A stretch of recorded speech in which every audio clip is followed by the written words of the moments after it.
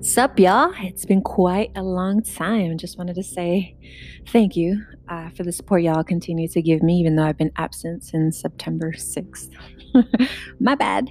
But I assure you, a lot of great things have been happening, all to progress towards the ultimate goal, if you will.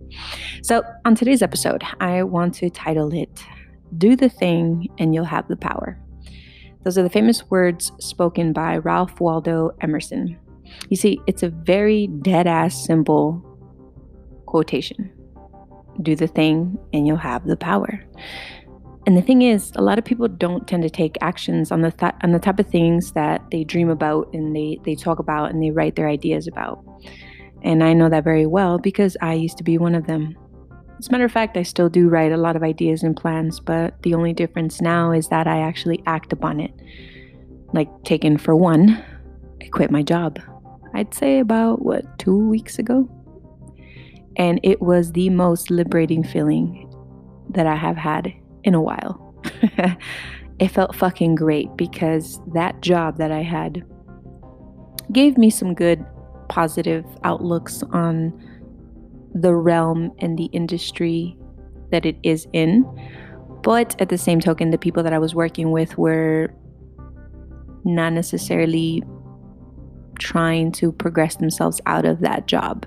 And it's not the kind of job that you have that you want to keep for a long time. I mean, there's no assurance. There's literally no assurance. There's no 401k, there's no benefits, there's no raise. It's not the kind of job you want to keep. So quitting my job on a random sporadic thought, even though it had been a thought in my mind and I just hadn't taken the action, was something that I sort of slapped myself about because I was like, yo, I'm not fucking happy. Why am I here? And I think a few of y'all can relate to that. So when I finally said, fuck this place, I need better, this is weighing me down, I let it go and I felt fucking great.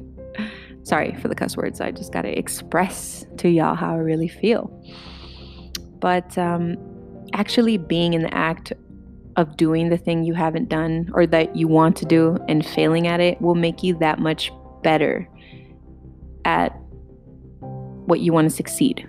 For example, I mean, it doesn't make any sense now, but if I were to constantly worry about the things that I'm going to be looking forward to when I open up my business, and I'm constantly putting these roadblocks like, oh fuck, well, I don't have this figured out, or I really don't have that figured out, then I'm never going to get started.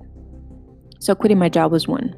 Two, being able to fund my business fully, 100%, commit to it, put my full attention on it, was an extravagant but great decision because I was challenged with the fact that I wouldn't be able to work, to be making income.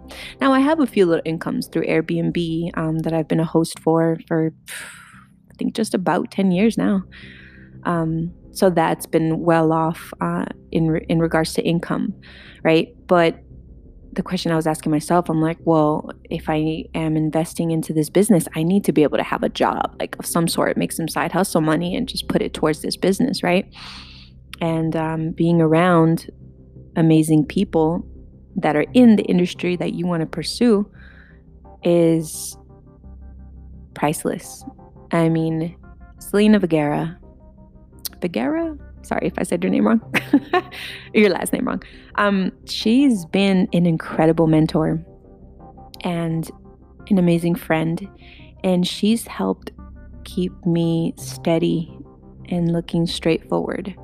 And she has been holding my head up in times where I have felt like, fuck, what am I doing? Like, I just want to drop everything and dip out. And she helps me rationalize and ground myself and go through every single issue or problem that I have. And I really admire having a mentor like that in your life. And I guarantee that if you have a mentor in your life helping you, guiding you, helping you through any solution or any problems, you'll feel a lot better about the mistakes that you're going through, and overall it'll just be the best feeling that you can create when you have somebody backing you up.